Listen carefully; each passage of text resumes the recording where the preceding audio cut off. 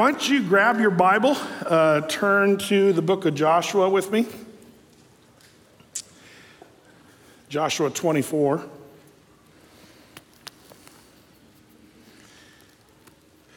Today I've got some stuff that the Lord's putting on my heart for the guys, and it has to do, it's funny because as I was kind of praying through this, there was sort of I don't know if it felt a little bit like a rabbit trail, but the Lord just kind of, I was praying about it, and the Lord just kind of confirmed, nope, go down this rabbit trail. And it starts with just men in general, but it starts to zero in on husbands and fathers. And then it really gets into being a father and a good dad. Now, some of you single guys are like, yeah, time to check out on that. But I really don't want you to, and I'll tell you why. Because a lot of times I've noticed something happens to single men. They become unsingle very quickly, and at their least expected time. They become married, and they have children, and they're, so if you're a single guy, you got to tune in. And then also, we do need more and more older brother kind of mentality. So if I'm talking about fatherhood, a lot of this stuff can be applied to just being there as a man for a lot of these young guys that don't have dads. Young men need older men to train and encourage them, and so that's kind of an important thing. So Joshua makes a glorious statement. There's some great men that have said great things, and I think of some of our leaders in the world, presidents of the United States, that have said classic, powerful things. Some of my favorites, of course, Patrick Henry. If you recall, Patrick Henry, we don't have any graphics, guys? Oh, it's behind me. Okay, got it. The side screens are not. Got it. And also, can I get something in the front here? That'd be awesome too. All right, perfect. So Patrick Henry said, give me liberty or give me death.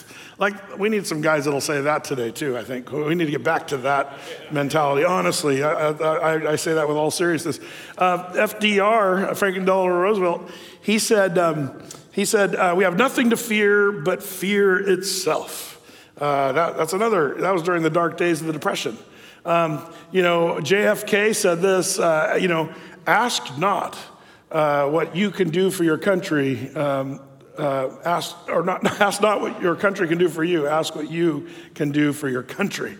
That was a great line. And then also Winnie, actually it turns out Winston Churchill is like my sixth cousin somehow. I know there's a resemblance if you can look.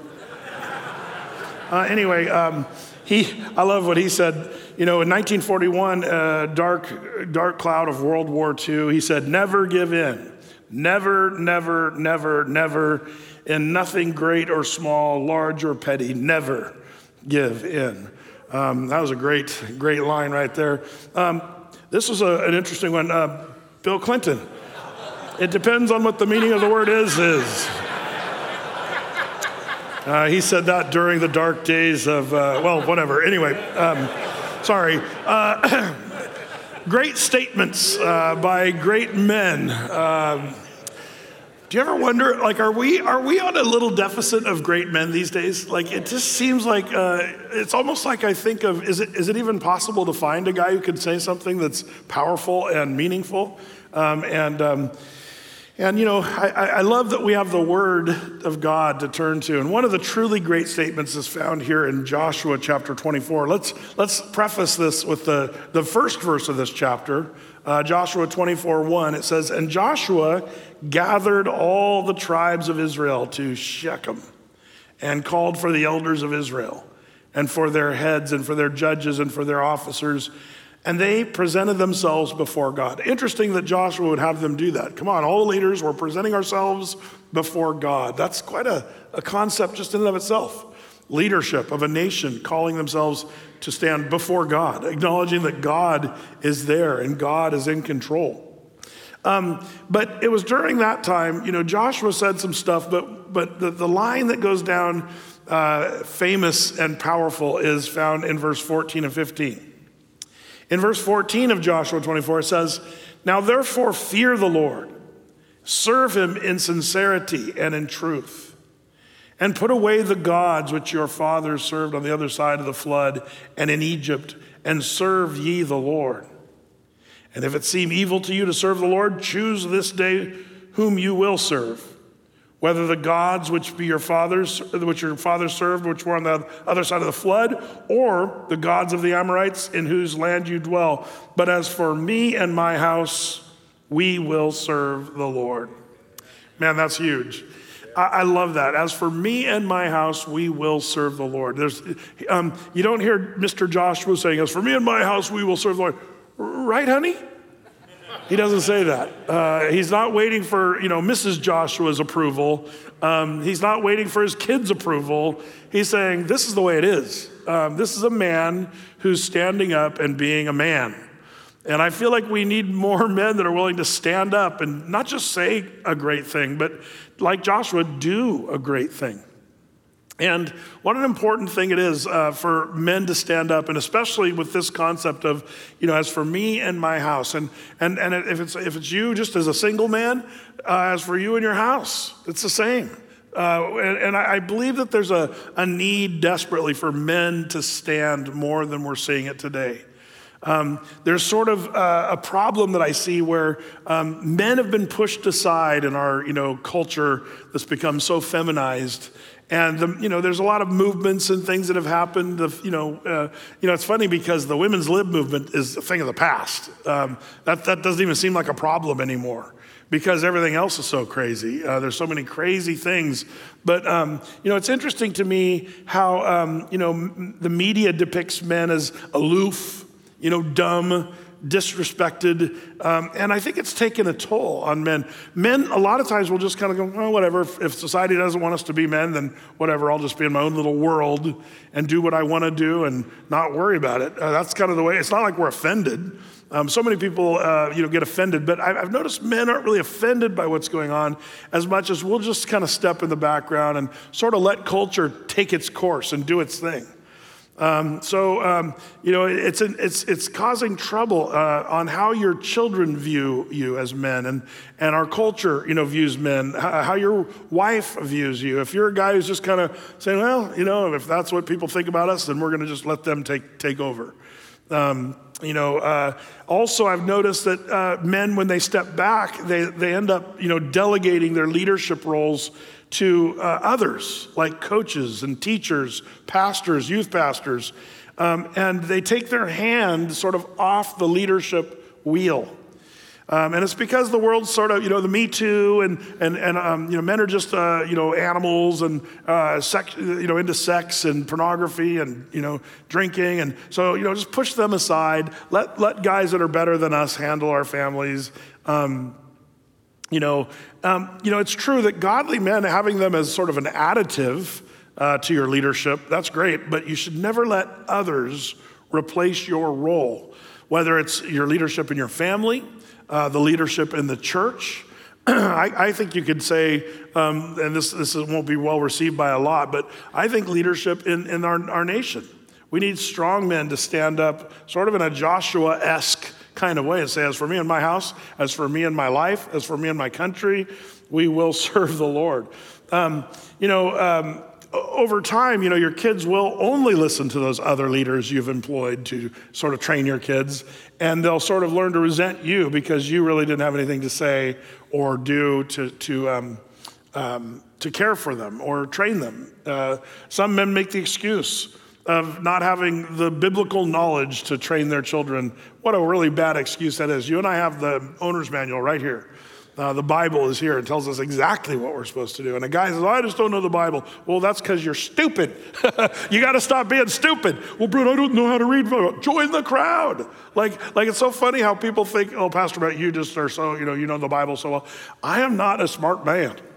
I am a guy who has just been able to, by the grace of God, study the Bible my whole life since I was a little kid. And I would recommend that for you too. We got up on all this information. I worry about it. Some of us we know more about the stats of the NFL than we do about some of the basic, Bible truths about how to be a man and how to raise a family and how to be a good husband. I think we as men have to we got to get the Bible out. And there's so many handy things now for guys. If you're like me and you're not a big reader, you know what's great? There's all kinds of tools for you. There's audio versions of the Bible. There's audio commentaries on the Bible. Like there's Bible teaching everywhere. You can listen to it. You can watch it on YouTube. Man, I have to say, you young guys, there was a day where, man, we walked around just stupid. Thank the Lord for YouTube on some of those levels.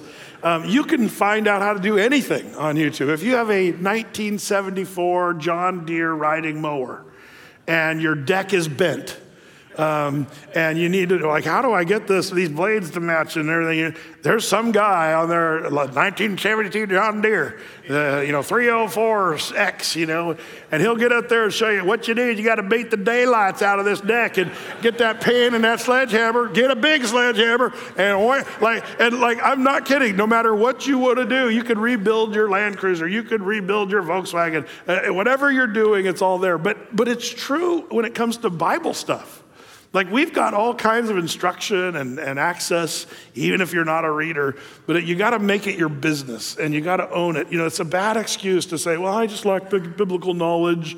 I don't really know what the Bible says about this or that.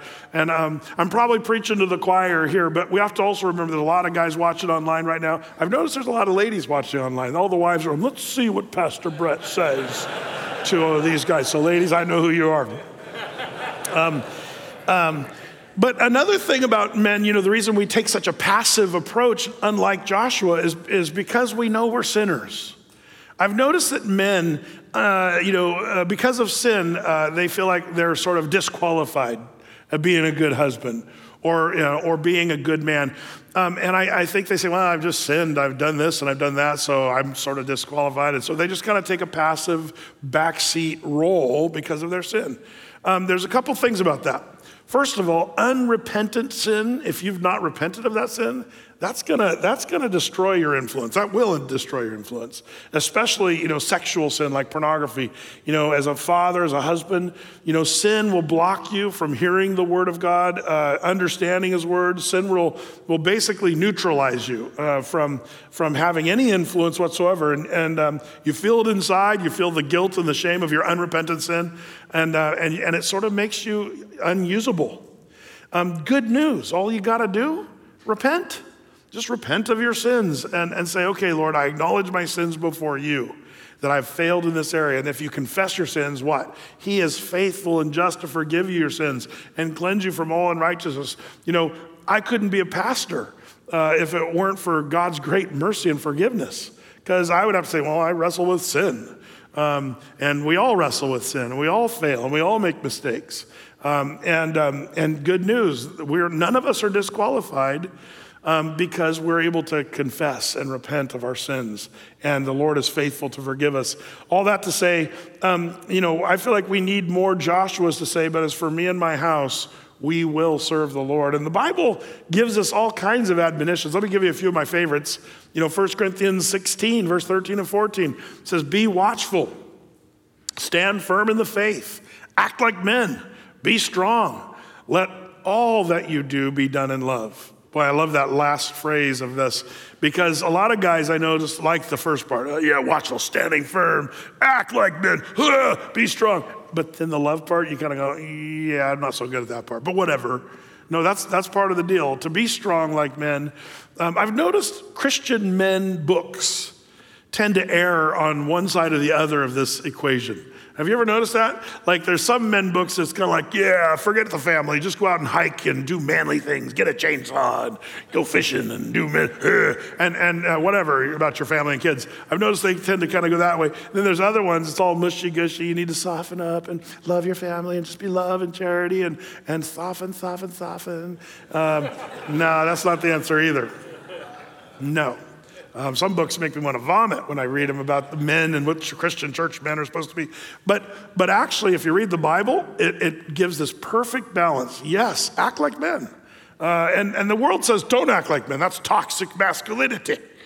Don't be into things of strength. And I should have got the Babylon Bee one where I forget how it goes, but basically there's this guy, he seems really happy because his wife is serving this beautiful dinner at the table. Very, old school, the wife cooking dinner and serving at the table. The guy's like, he almost looks a little surprised that there's this beautiful dinner. And it says, the news, Babylon Bee, of course, satirical, says the threat of World War III has made women suddenly like the old traditional norms, Like, I thought that was pretty funny. There's a reason men act the way they do. And the threat of war and stuff like that is part of the deal. I always cracked up as a children's pastor that there was all these moms that would try to make their sons not, take a stick and act like it was a gun. Running around with sticks, and the mom's, you can't play, guns are evil, and you can't play with guns. I'm like, Mom, your son is gonna play with whatever. He'll find whatever and make it look like a gun. And if it's not a gun, it's a bow and arrow. If it's not a bow, it's a knife or a sword. Or there's something that's kind of innately built into a lot of us that kind of has this thing where we're into that stuff. And in certain situations in the world and history, there's a reason why that's probably a good thing that God built that sort of protective, defensive, or even offensive nature because things happen. But standing firm in the faith, be watchful, act like men, be strong. Like this, we could do a whole, morning on just this verse. Maybe we have. But be that as it may, Colossians 3:23 is another one that's not directly just to men, but I feel like this is such a key on the apathetical man. The guy that I talked about earlier that sort of takes a passive role, and he because of his sin or because of the world's culture and the saying that male, masculinity is toxic and all that. Men have taken a back seat, but I see this verse as a reminder to all of us that, whatsoever you do it heartily, as unto the Lord and not unto men. What we do as men, we should do it with all of our might and do it as unto the Lord and not worry about what men are thinking. That's not the goal. We have to consider what is God thinking. So when I say apathy, if the Webster's dictionary puts apathy as this, a lack of feeling or emotion, that's some of you guys. But more importantly, the second definition, the lack of interest or concern. And that's where Joshua, I love that he breaks to that, says, as for me and my house, we will serve the Lord. There's no apathy there. He's concerned about his family. He's concerned about the nation. He calls them all to serve the Lord. But he even kind of says, but even if you don't serve the Lord, as for me and my house, we will. He's not waiting for everybody else to come alongside of him and help him. He's saying, I'm going to do this with or without you. What a powerful leader. I think that's real leadership, by the way. Joshua, he had some tough shoes to fill, filling, Moses' role as the leader of the children of Israel. And now he's telling the people, he says, you guys serve the Lord. But even if you don't serve the Lord and you serve the gods of the Ammonites or the pre-flood guys, the gods of them, you can do that if you want to. But as for me and my house, we will serve the Lord. He was ready to go alone if need be. We need more men with that sort of, kind of mentality. With or without you, we're going. And that's sort of what Joshua has. No apathy there. Well, all that to say, this is where I start to zero in on some things that I see where men have taken way too passive of roles. And I start to zero in on some topics that are important. When you look at the topic of marriage, sex, and children, or, sex, marriage, and children, and we'll put it in that order because that's the way a lot of times our culture puts it. But one of the things that our culture does with these three topics is we completely separate them out.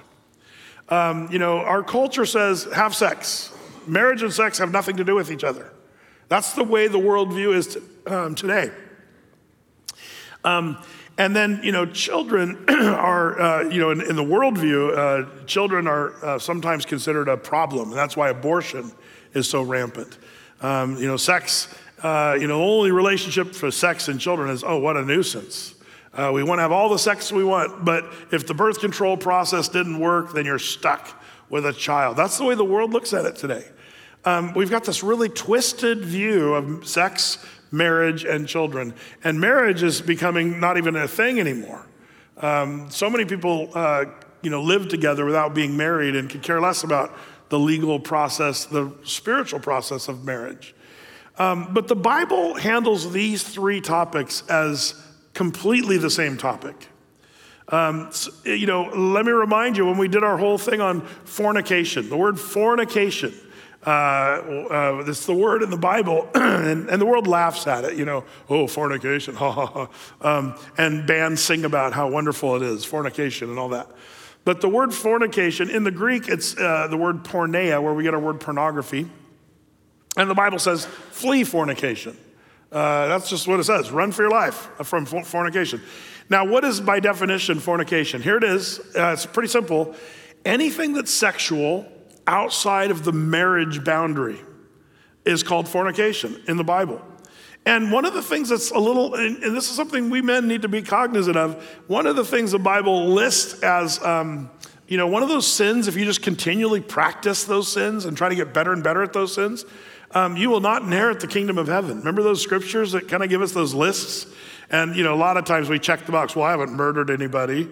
Murder, adultery, witchcraft. Yeah, don't have a lot of witches in here at Men's Iron Works on a Saturday morning. At least I hope not. But what do we have? Well, if a guy is committing sexual acts outside of the boundaries of marriage, that's called fornication in the Bible. The marriage bed is undefiled, the Bible says. In other words, when you're married, that's where sexuality actually is created by God to be a wonderful thing. And it's meant to be within the boundaries of marriage. It's so funny. I was reading an article last week, and it was this group of so-called scholars and scientists, psychologists and sexual therapists and all that coming together saying, basically, well, some of the animals in the animal kingdoms are not monogamous. And they were arguing that they're basically making the argument that you should be able to have as many sex partners as you want, because the animal kingdom pretty much shows that most of the species, they were saying, are not monogamous. And I thought, what a stupid argument. It always cracks me up when people, science, biologists or whatever, try to say we're just another animal on the earth. Tell that to the animals. Do you think the animals think we're just another animal? We have brains and we walk around and do stuff, invent rockets and sing songs and have televisions, and we have this thing called a soul and a spirit that's within us. We have deeper feelings. Like I know that there's hints of those things in some animal species, but like the best things we have, dolphins or chimpanzees, or some of these animals that I don't know if you guys are scuba divers. Have you guys ever interacted with an octopus? Octopus are like smart, and they have like personalities. If you don't know this, I digress. I'm going to tell you a story. I got to dive the USS Coolidge. If you look it up, it's one of the biggest ships that sank in World War II. And the deepest section is 190 feet, and the shallowest portion is like 60 feet. But it's quite a dive, and you can go through the ship. But there's this hole in the ship. Tad and I were there diving it years ago, and our dive gals, this little Japanese guy, Mayumi, she said, I'm going to have you do something. Just do what I ask, and it'll be great. I'm like, okay, here we go. But there was this hole in the ship, and you could stick your arm in this hole, and you kind of just stick it in there. All of a sudden, you feel something wrap around your arm. And then you pull your arm out like this, and there's this big octopus hanging on your arm, just kind of hanging on, and then he swims around, and like, it's an amazing thing. This octopus will play with you. You just sit there and play with the octopus for a while, and then all of a sudden, back in the hole.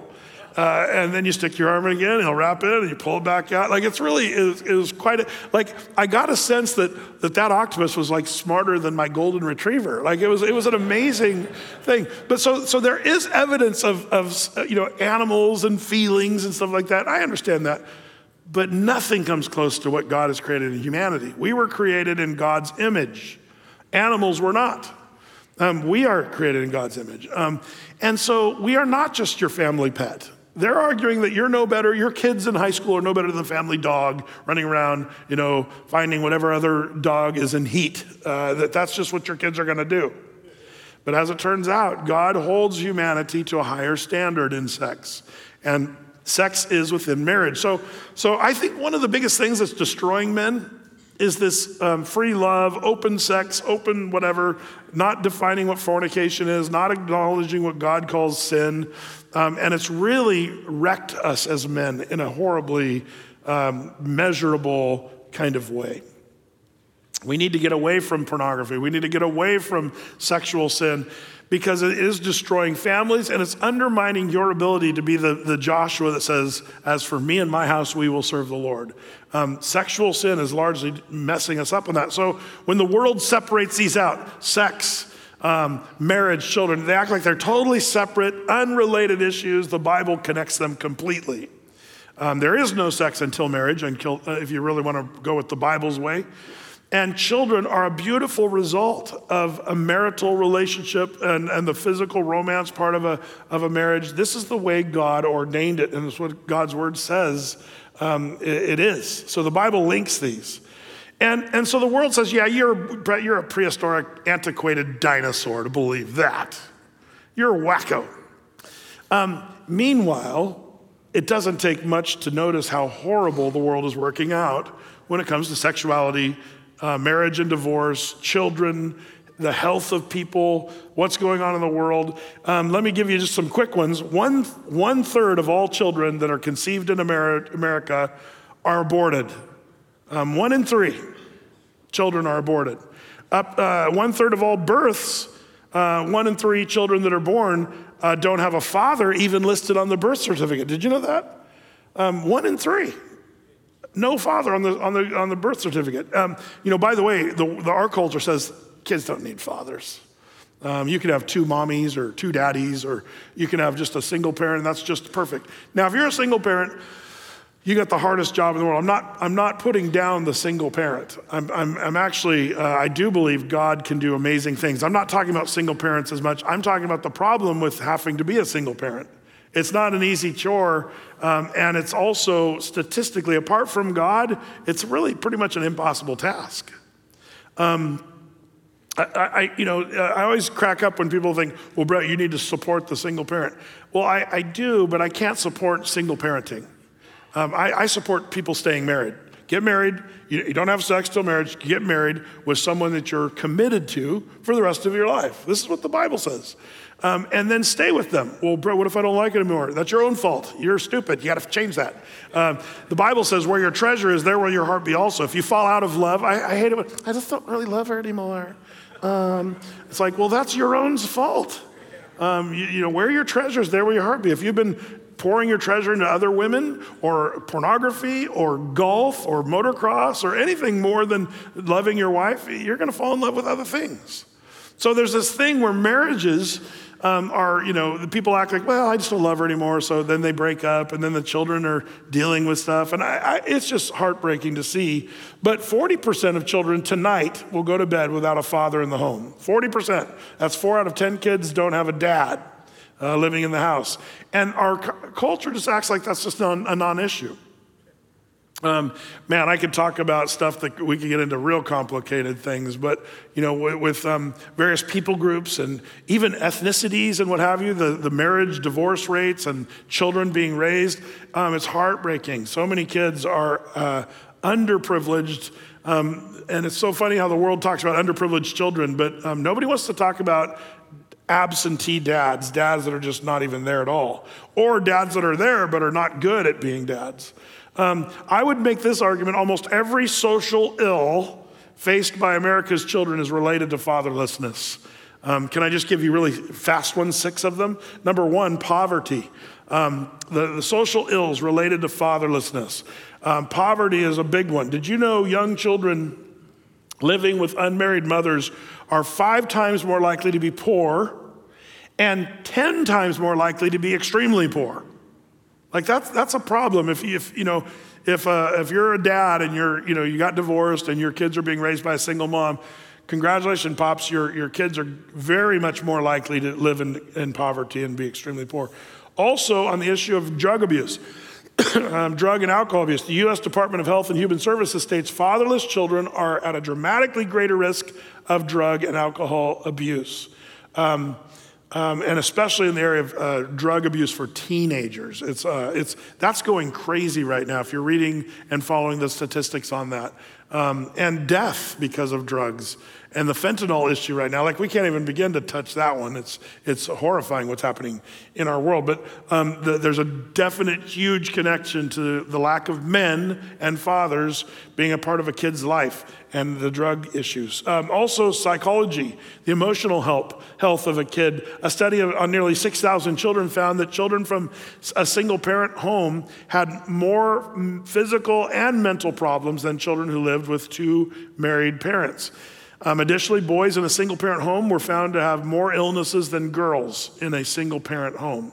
There's a frailty in a young boy, physically and emotionally, that happens to a young boy that doesn't have an active father in his role. This is where some of you single guys, I feel like, man, if you could sort of own this a little bit and say, well, man, there's all these young boys that are growing up, that's where coaching, I am arguing that fathers shouldn't turn all the responsibility to coaches or youth pastors or those things, but man, that's where the need for good, strong Christian men, who's not, some pedophile. See, that's the problem today. We're so corrupt as it's almost makes you nervous thinking about, a Big Brother program or older men helping younger men. Like there's so much corruption, but that's where, I think the church needs to step up and do things well. 3 out of 4 teenage suicides occur in households where there's a parent has been absent. That's most suicides happen in a single parent situation. Educational achievement, studies involving 25,000 children. This is a huge study. Nationally representative of data sets. Children who lived with only one parent had lower grade point averages, poor attendance record, and higher dropout rates than students that lived with both parents. Crime, we could just go on and on. In a study using national probability sample of 1,636 young men and women, it was found that older boys and girls from female-headed households are more likely to commit criminal acts than their peers who lived with two parents. Crime. Sexual activity and teen pregnancy is the sixth one I'll cover. Adolescent females between the ages of 15 and 19 years reared in homes without fathers are significantly more likely to engage in premarital sex than adolescent females reared in homes with both mother and a father.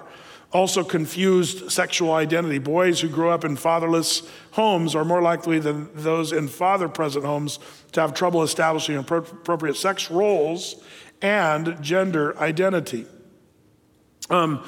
It's interesting because we have, it's such a challenge, for people that are trying to raise kids as a single parent. But it does take a mother and a father. And that's, if there's ever a reason to stay together, it's to care for and love on your kids. Because statistically, your kids will do so much worse if they're in a single parent home. It's interesting because one thing I'm seeing in the church, and I'm just going to call some of you guys out maybe on this one. More and more, as the church has grown, I've seen a lot of these young kids come to church with their parents. And this is sometimes both mom and dad are in the room, or it's often a single mom or a single dad. But I'm amazed what parents let their kids do here at church in the sanctuary. I see things that would have been certain death for me happen every Sunday here. You walk in and there's some kid with his hoodie on and he's slouched down in his chair and he's just and he looks as bored as he could ever be. And because he's in church with that dumb pastor up there talking. I get it. I understand why a teenager would sort of act like that. But the problem is, mom and dad, you don't let your kids act like that. It's amazing. If I would have slouched in church, I would have been dead. D-E-D, dead. I would have been like as soon as we got home, death. I was taught by my dad, and dads, you got to start doing this. This is 101, man. You got to teach your kids to, whether they're in school or in church or wherever they are, to engage and to be a participant. What if they don't want to be? Who cares? That's not part of the discussion. And you don't sleep through church. I feel really horrible. A few weeks ago, if you guys were at I think it was the 8 o'clock service, Do you remember the teenagers that were lined up against the wall over here? And see, what happened there is I call people out sometimes. And the reason I do that is it works. For the next year, everybody's afraid to do anything in the sanctuary. Like, I get big payoff from that. But I only do that if I feel like I've lost the congregation. That's when I call people out. Because I was sitting here teaching and I just saw this whole section of the congregation. It was just over. I was like, what's everybody looking at? And why is nobody listening? And there was just 4 teenagers lined up against the wall over here. And I was looked over and I was like, man, I wonder what they're doing over there. And they're elbowing each other and looking nervous. And I was just like, it was just weird. And so I just said, hey, can I help you guys? And they're like, no. And I could tell they were stunned that I actually stopped the teaching and started talking to them. I think they're, you talking to us? And what had happened there is, I think it was the poor mother saw her 4 teenager kids that were with her falling asleep, slouching during the service, and she kept trying to wake them up. We looked at the video later. And the poor mom was trying to get these kids to wake up and not slouch and stuff. So she finally said, stand up against that wall. So that was the mom who made it. So when I told them, hey, why don't you guys have a seat? They're like, what are we gonna do? Are we gonna sit down and disobey our mother or do what the pastor? Like, I could tell they were like, what a dilemma. Now, bless the mom's heart. I understand what she's doing. She probably should have thought through have the kids stand in front of the whole congregation. That was a problem for me. I understand what she was trying to do. Bless her heart. But you know what I saw lacking in that situation? I don't know. There needs to be strong men stepping in and saying, Junior, you need to not act like that in church. And that's just a hard thing. Sometimes that's hard, but we need men. We need men in the church who are helping single moms. Hopefully, we're able to reach into that little situation and try to help those kids understand, hey, when you come to church, don't be playing video games on your phone. It's amazing what we see some of you guys doing. You think nobody sees, but we see you booking your, vacation on Travelocity.com during the teaching back there. Some of you guys are doing it right now. It was the Holy Spirit that told me that. You guys are, I don't know, maybe you're not. But we've seen that. We've seen guys, grown men, booking their vacation during times at church. And there's a couple things I would say to you. Number one, if you're a brand new person to Athey Creek and you're not a Christian, man, we're glad you're here. And we hope that someday you see the value and the importance of God's word. If you're an old school Christian and you're here doing that, get out. I'm serious. You think I'm not serious? I'm serious. If you're an old school Christian and you're doing your Travelocity in church, that's horrible. You're setting a horrible example. We don't need men like you around here. We want men at Athey Creek that are on fire for Jesus Christ. We need that. We need that because there's so many people coming in that aren't saved, that don't know what a Christian looks like. And one of the worst things that can happen is if the world comes in and says, what's this Christianity about? And they see old school Christians doing Travelocity or playing video games during church or just being weird, doing stuff that's not godly men saying, as for me and my house, we will serve the Lord.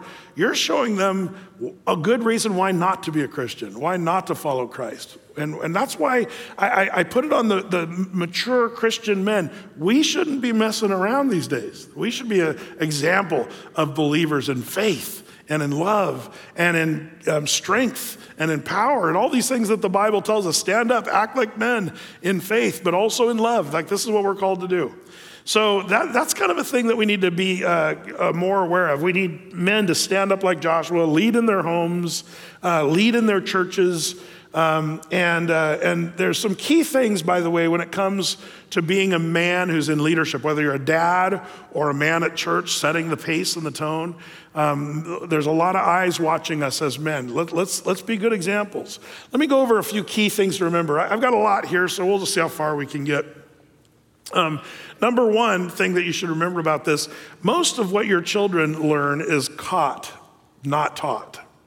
I think this is a huge thing that men maybe don't understand. We think we can sort of teach everything to them, but that's wrong. The Bible tells us, as dads particularly, don't provoke your children to wrath. One of the quickest ways to make your kids mad at you, Dad, is for you to teach them one thing, but to do another. Sort of tell them, here's what I expect of you, but then you don't even expect that of yourselves. And so the best thing, I learned more from my dad by what he did than what he said. Now, because my dad was a man of integrity, is a man of integrity, I was able to oftentimes see both. He'd say, do this, Brett, but I'd also see him doing that himself. That gives teeth to what he was actually saying. But a lot of men are gumming their children to death because there's no teeth. They say, read your Bible, and your dad's not reading their Bible. Be kind to your wife. Be nice to your mother when you're not being nice to your wife yourself. Your kid's gonna blow you off as a big hypocrite and will learn to not like you and not listen to you. Dad, if you're smoking pot and looking at porn, being an alcoholic, don't expect your kids to do well. That's just a mathematical equation as sure as the sun rises and sets every day. You gotta be one who shows, not just telling them what to do, but most of what your children learn is caught by your doing it. Then the teaching part comes in second, I believe. I love how Paul said in, Acts chapter 20, when he was talking to the elders at the church of Ephesus, he said, we have both shown you and taught you. And I like that order. He says, we've shown you and taught you. Show and tell is kind of the way and the order that should happen. Another key thing to remember is, raising children is the dad's responsibility. Again, I need to remind us that it's not the youth pastor's responsibility or the pastor or the coach responsibility. And like I've seen where men sort of hand that off to everyone else, even to mom. How many dads say, well, mom, she's the stay-at-home mom. She's going to be teaching your kids. The Bible doesn't tell the mom that it rests squarely on her shoulders. The Bible actually says it's the men. Ephesians 6:4, you fathers, provoke not your children to wrath, but bring them up in the nurture and admonition of the Lord. First, bring them up. The idea is that's your responsibility as a man, as a dad, as a father, to bring up your children in the nurture and the admonition of the Lord. Would you remember the word nurture? I've marked that as a yellow because I want you to tuck that away for just a few minutes from now. So the word nurture. Is that a word that comes naturally for you? I want to be a nurturer. It doesn't. That's not a word I would use in my description of myself. That's a mom sort of thing. So a lot of you guys are like, yeah, whatever. Bring them up in the way of the Lord and the nurture and the admonition of the Lord. That just sounds a little weird for me. But the Greek word is not weird, and I'll show you in a second.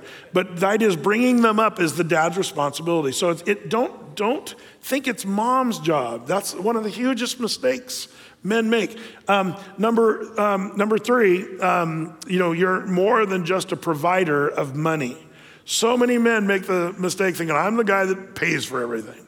And as long as I'm doing that, then honey, you're raising the kids and you take part. I've got the financial half and you've got the raising the kids half. Big, huge goof. A lot of guys quote this almost to defend themselves in this. 1 Timothy 5:8, if any man provide not for his own, his idea is his own family, and specifically for those of his own house, he hath denied the faith and is worse than an infidel. It's funny how the Bible doesn't really use this kind of language. This almost seems like a Muslim sort of, you're an infidel, death to the infidels. But what the Bible's actually saying is you are worse than someone who has denied the faith in Christ. If you're a man who doesn't provide for his own home. If any man provide not for his own. Now, we just wrongly think, oh, that's money. Provision, money. When it says, if any man provide not for his own home, well, if he doesn't give money, then he's a failure. Well, that's part of the thing, but the idea is provide is not just a money term here. The provision here is all things. The man is supposed to bring everything. He's supposed to cover everything in his household. And none of this rests on the mom, believe it or not. Now, moms are huge and important, and they do play such a key role, but it's the man's responsibility to own the whole enchilada, not just the money thing, but raising kids and the admonition of the Lord, as we mentioned earlier. It's not just monetary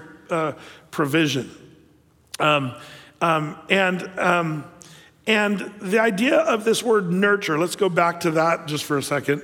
The word nurture means to train, discipline, and punish. That's the Greek word. The Greek word is paideia, and it means it's not a little cuddly, breastfeeding word. Nurture means to train, discipline, and even punish. And this is the man's responsibility. It's not mom's responsibility. It's the man's responsibility. I'm not saying the mom can't punish the kids, but two things need to happen. Dad's got to be 100% backing mom. And you say, you mean if my wife feels like this needs to be disciplined, I should always back her up on that? I'm not saying that. Sometimes you need to step in and say, this is a worthy cause of punishment and this one is not. And you're supposed to take that and encourage and be on the same page as your wife in agreement with how they should be punished. That's a thing where you submit one to another as husband and wife when it comes to what you're doing with discipline. But it still rests squarely on the shoulders of the man to be the one nurturing, paideia, train, discipline, punish.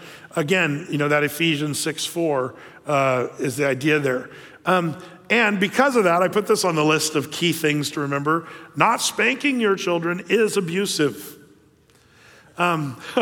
This is not me saying this, by the way. This is what the Bible teaches. I'll tell you about that here in a second. But when it says to remember the scripture where it says raising your kids in the admonition of the Lord, the word admonition, the Greek word for that is nouthesia, which means to provide instruction and correct behavior, to instruct, teach, and discipline is the idea there. Now, this idea of spanking your children, first of all, I got to always say the caveat because there's always the people out there that thinks that spanking is abusive. And I'm saying the opposite. Not spanking your children is abusive. Well, Brett, I just don't agree with you. You don't agree with the Bible. Let's just be clear on that. You can say you don't agree with me, but you don't agree with God's holy word if you're saying spanking is abusive. Now, there's some important, obvious things about spanking. Nothing God says in his word and nothing I say this morning makes allowance for true child abuse. Child abuse is inexcusable. Jesus was the lover and protector of little kids, and we should be as well. And that's always my heart, and it should always be a dad's heart. Anyone who truly abuses a child, in my opinion, they deserve everything the law can throw at them, and I believe that.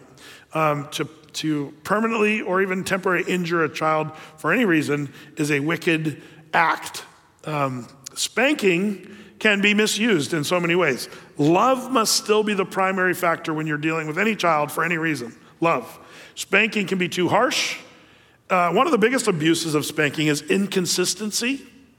You can spank too late, too hasty, too much. So there is abusive spanking, of course, obviously. And boy, that gives the world ammo to say spanking is evil, all spanking is evil. And so it's because of all the abuses of spanking. The only absolute authority on how to raise children should be found in the Word of God, in the Bible. I may make mistakes and teach things incorrectly. Don't look at me as the final authority on how to raise your kids or raise kids in the church. Look to God's Word. It's always true. Raise your kids according to the book, and you'll be doing good. So let me go over some things about spanking, misconceptions about spanking children. And I know we started way out here, and now I'm zooming in to some of you dads of young children, maybe even some grandpas in here that still need to remember some of this stuff and help train your kids how to raise their kids. I'm giving ammo for that. If you're a future father, and this is stuff you need to tuck away, you will use this someday. I was talking to a guy just this morning, and he's saying, I was listening to this stuff, Brett, when you were teaching this stuff when I was in high school, and I still use that biblical truth today as he's raising a wonderful family. But some of the misconceptions about spanking, let me just say this. Number one, that spanking is an act of hatred. Proverbs chapter 3, verse 11 and 12, my son, despise not the chastening of the Lord, neither be weary of his correction, for whom the Lord loveth, he correcteth, even as a father the son whom he delighteth. The word correcteth there, do you remember in the book of Hebrews, the author of Hebrews quotes from the Proverbs there, and he uses the word instead of correction, the idea of spanking. Whom the Lord loves, he spanks or chastens, betimes is the idea there. Notice that God corrects the people that he loves. And man, I remember my dad teaching me this when I'd get a spanking. He'd say, Brett, someday I'm not going to spank you. And I'm like, oh, I look forward to that day. Because I got to spank it every day in the 4th grade. I said this years ago. I said this at a sermon. I got spanked every day in the 4th grade, and it was. My 4th grade was my rebellious years. You think I'm joking, man? I was doing all kinds of my teacher showed up on our doorstep like 4 times during 4th grade, knocking on the door, wanting to talk to my parents about their son's horrible behavior. 4th grade. But I told this to the congregation years ago. And one evening we were at a big family dinner, and my mom and everybody was around, and we were talking about stuff. My mom said, oh, Brad, I just love listening to your teaching. But we didn't spank you every day in the 4th grade. You make us sound like abusive, and we didn't spank you every day. And I said, no, remember, Mr. Beach, and when I was selling needles as drugs, and remember I was in the murder gang, and remember all that stuff in 4th grade? And my mom said, yeah, but every day. And I just looked at my dad. I said, Dad, and my dad he was sitting at the head of the table, just kind of as he does, just kind of listening to us talk about this. And my mom said, honey, did we spank Brett every day in the 4th grade? And my dad just was quiet and everybody's listening. He said, every day. That's what he said. But I remember when my dad, he said, someday I'm not going to spank you anymore. And I said, oh, good, that's going to be great. I can't wait for that. I think it was probably when I turned 9, I think was maybe my last spanking when I was 9, which was right after 4th grade, or 10. I think it was after 10. Because somewhere around 5th grade is when I think they but the thing that's funny about that is my dad said, yeah, but I'm not going to spank you, but that's where the Lord takes over. And I'm like, well, what does that mean? He said, Brett, you think my spankings are bad. Wait till you're a full-grown adult and the Lord, he chastens you or corrects you or spanks you. It's a whole nother ball game. And I remember thinking, gulp. Now, you guys that are full-grown men, yeah, that's kind of true. I'd rather have a little swat on the rear end than some of the stuff I've had to deal with because of my bad behavior.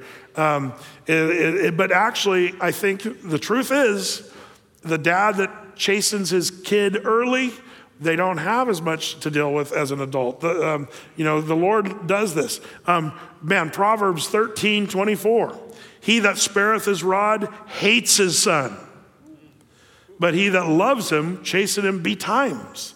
The word betimes is a great word that we don't use anymore. It's the King James word, but the word is betimes. It means consistently.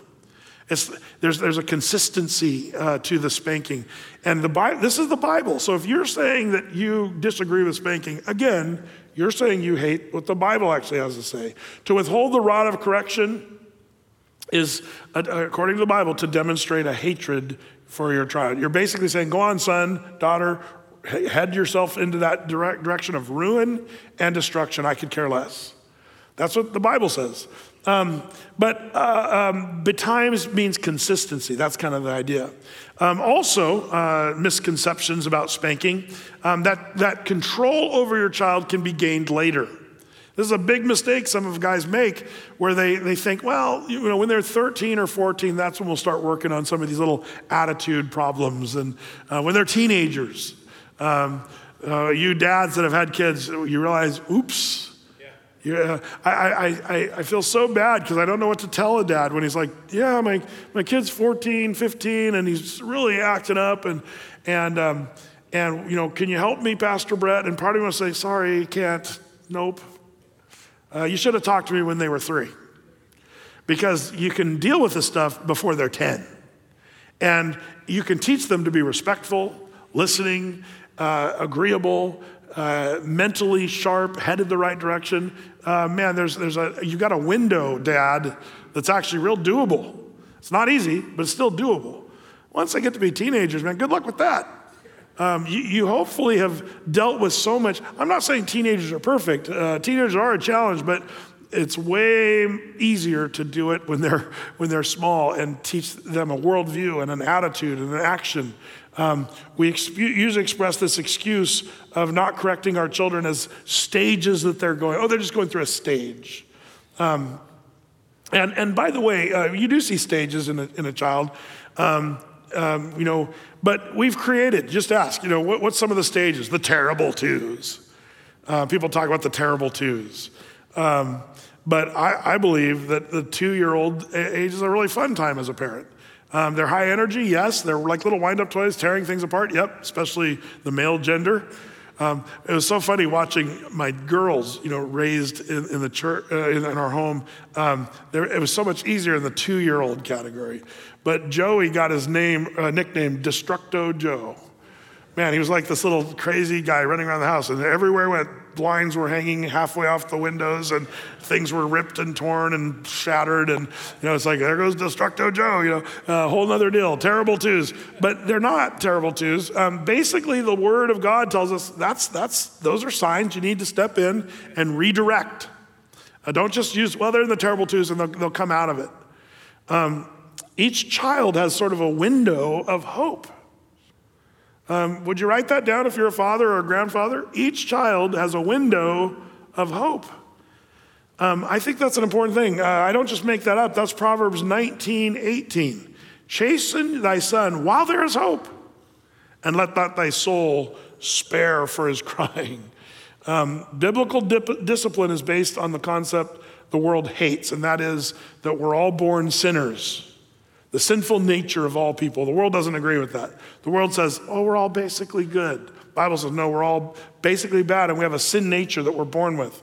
And spanking and discipline is based on the biblical recognition that all people are sinful.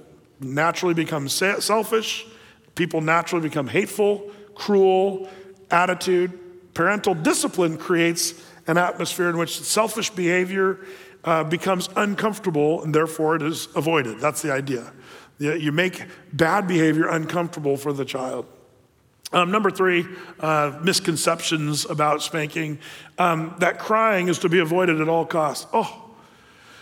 I've seen it's worse than ever now, where moms, if their little child cries, it's like the end of the world. Our junior is crying. Can you look at his tears? This is years ago, so it's none of you guys. I'm not talking about any of you guys, but Deb and I were over at some people's house one night, and we were having dinner. It was a nice time, but their little boy fell down and knocked his head against the wall.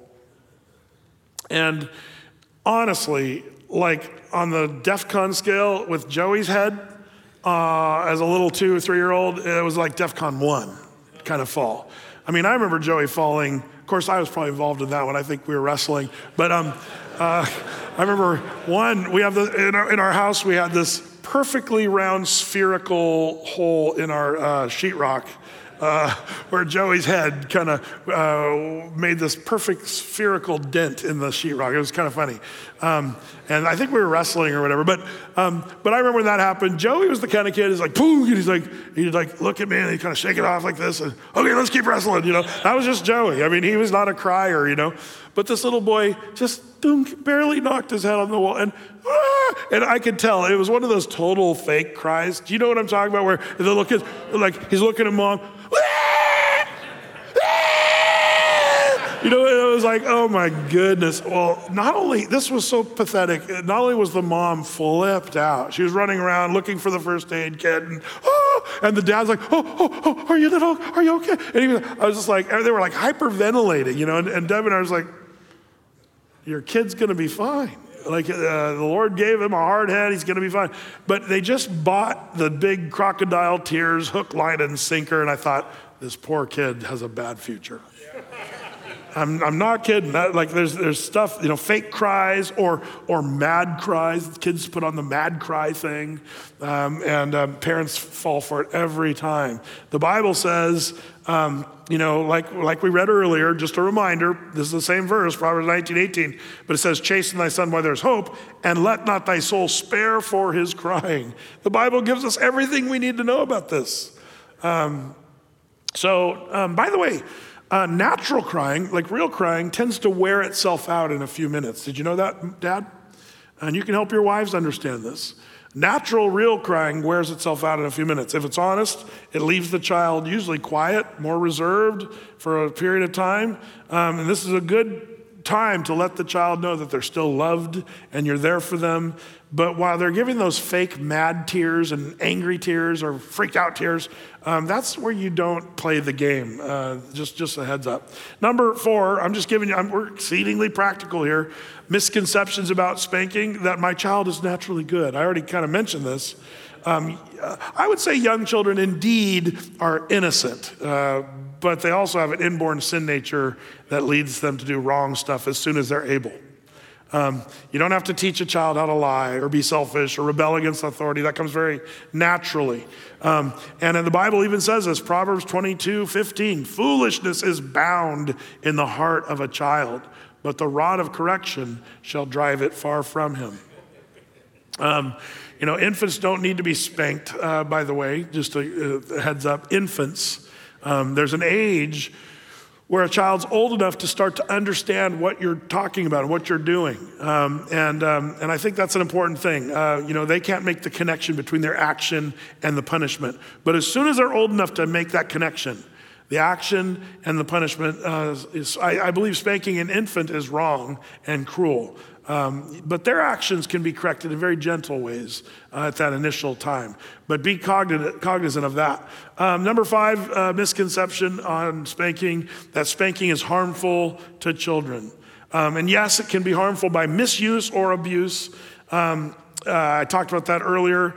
But spanking itself is harmful as a false teaching, I believe, from Satan himself. The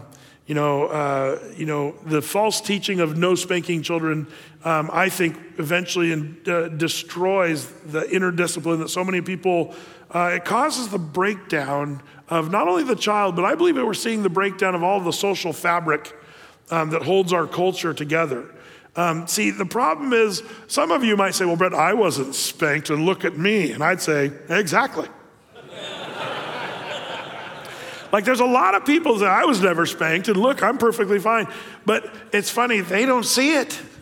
They're still stubborn and rebellious, and whatever should have been worked into their general social IQ should have been in there, never was really worked in there, and they're the last ones to know it.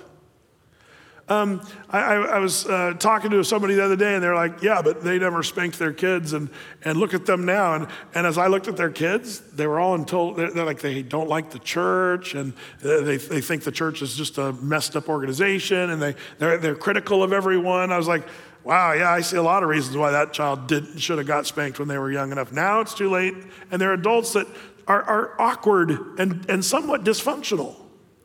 And the person who wasn't spanked, who's saying, but look at me, I'm amazing, they're often the one who doesn't really see it. It's interesting because it's not only the idea of a person having a social IQ or being able to be a good general person, it also leads to salvation, spanking. What do you mean, Brett? Well, again, not me. Proverbs 23:13, withhold not correction from the child, for if thou beatest him with the rod, he shall not die. Now, those who hate or misuse scripture, they love verses like this because they love the word beat. And they say, see, the Christians are abusive. They beat their children. Well, to beat a child does not mean to cruelly injure. The word beat there means the Hebrew word to strike in a swinging motion. That's what it means. And it also is using an implement. Let me just say this. Some people say, Brett, using a paddle is abusive. No, the Bible doesn't say that. The Bible says using your hand, that would be abusive. When I was with my children, I wanted my hand to always be an instrument of kindness, fun, protection, strength, tickling. I wanted my hand to be always a positive to my kids. That's why the Bible says, spare the rod, you spoil the child. The rod of correction is what the Bible always talks about. And the rod it doesn't have to be like a baseball bat. That's not what you should use. You use a paddle that's going to do more of a little light sting and not do a hurtful, harmful, bruising or whatever like that. People need to be smart about these things. And so anti-Bible people love to talk about verses like this. But if you realize that, man, God seems to have created this fatty flesh on the bottom of a child, applying the board of correction to the seat of learning. It's like God invented it for that almost. And to be able to discipline a child without injury. God says when you spank a child, he will not die. You say, now what is that supposed to mean? The idea is, the properly applied spanking will not kill him or cause permanent harm to him. But also, spanking is the best way to ensure an adult with maturity and integrity, and to learn to use good judgment and things to avoid when they are spanked. Very much, and so that's the next, and we're getting almost close to the end here, misconception is that a child's behavior and spiritual condition are unrelated. That's a misconception.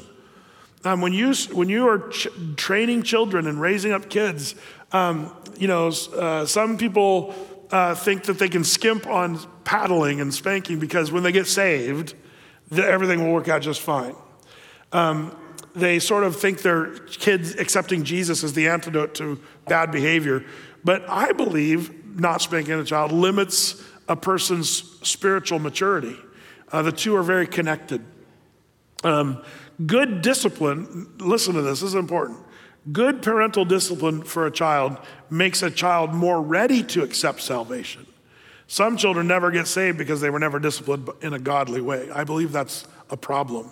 And that's why Proverbs 23, verse 14 says, thou shalt beat him with the rod and shall deliver his soul from hell. It doesn't mean that you're going to spank a kid so he'll go to heaven. It means that he'll be more able to understand punishment, discipline, and eternal death in hell. I remember when my dad would say, Brett, Jesus died on the cross for your sins. And I'd say, yeah, so why are you paddling me? Like I was starting to have a logical argument against paddling. I even tried to misuse scripture with my dad. The Bible says, spare the rod, spoil the child. You understand? That was my take on it. This is what you're supposed to do. Spare the rod, spoil the child. But that's not really what it meant.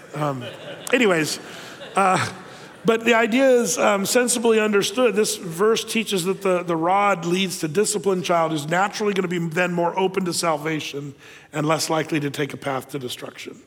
And that's an important thing. And my dad used to teach me, Brett, redemption. And I remember one time I got a spanking. I was like, oh, here it comes. And suddenly I heard the crack of the paddle, but I didn't feel the sting of its weaponry. I was like, what's going on? Whack, whack, whack, whack. And I was like, what's happening here? And I realized my dad was spanking his own leg with full force. And I was somehow spared. And then we sat up, as we always did, and he would then talk and hug me and tell me what I'd done wrong and remind me that I'm forgiven. But this time was different. He was the one who got the spanking, not me. And then my dad said, this is the good news of what Jesus did for us. And he explained the gospel, that Jesus died on the cross and took the penalty for me. And and I remember thinking, wow, I got off scot-free. But Brett, that's horrible. Your dad let you off scot-free. Well, ultimately, that's what Jesus does.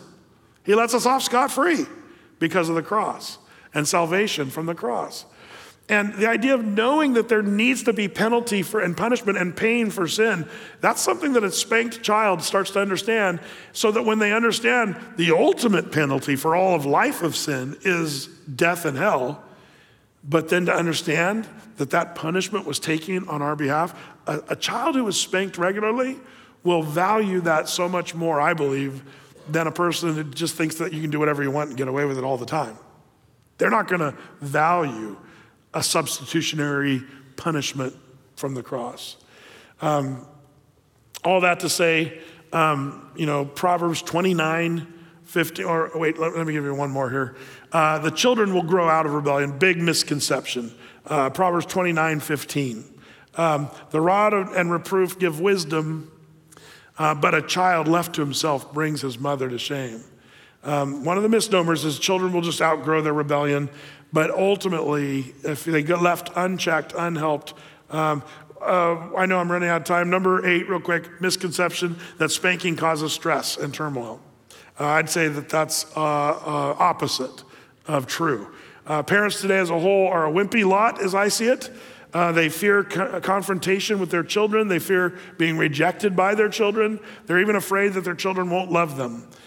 This insecurity in parents causes, the dread of tears, and they seek to avoid crying at all costs. And Proverbs 29:17 says, correct thy son and he shall give thee rest. Yea, he shall give delight unto your soul. God says that disciplining children creates a peaceful home. And if you are a man who's allowing the wife to do all the disciplining, I understand that there's an age where maybe mom's better when they're littler. But man, there's a point where you got to step up as a man and say, I'm taking that over. I remember the day my mom said no more spanking. She said, Brett, I'm not going to spank you anymore. I'm like, great. She said, your dad's going to do it from here on out. It was that time I got a spanking when I almost chuckled a little bit because her spanking was so weak. And I was like, she thinks that's her. Ha, wah, ha, wah. And I remember doing it. And she's like, okay, that's it. Your dad's doing it from here. I was like, oh no, great. Because my dad knew how to make it smart just a little bit more, if you know what I mean. But parenting God's way still works. And how we need husbands to step in. Well, Brett, my wife is anti-spanking. It's time for you to open the Bible with your wife. You can go on YouTube and re-watch this and write down the scriptures that I just gave you about. The Bible is about as clear on this as anything. That you spare the rod, you're going to ruin your children. If you spare the rod, you actually hate your children. You say, I don't hate my children, but you're doing something that is like a hateful act by not steering your kids in a godly, biblical manner. I just sense the need more than ever that men need to step up like Joshua and say, as for me and my house, we will serve the Lord. Whether that's through spanking. I know I talked a lot about spanking. I did reluctantly, but I think it's important. I think that's what the Lord wanted me to share. But I also think that just men standing up and saying, we're going to do this. We're going to step up and serve the Lord, being examples of the believers and not let the society push us all back and make us cower, even though we know what the Bible says is true. May the Lord give us ears to hear what the Spirit would say to the church. Amen? Amen. Lord, how we thank you so much for biblical truth. Lord, we see how the world pushes against your word over and over again. But we find your word ringing true every single time. And so, Father, we pray your blessing on this group of men, on the guys watching online. Give us strength and love. Help us to act with courage and with discipline, but love. Lord, I pray that would all be part of the deal. So help us with this. And when our spirit is willing and our flesh becomes weak, when we don't know what to do, would you, by your Spirit, give us strength to be the men you've called us to be. This we pray and ask in Jesus' name. Amen.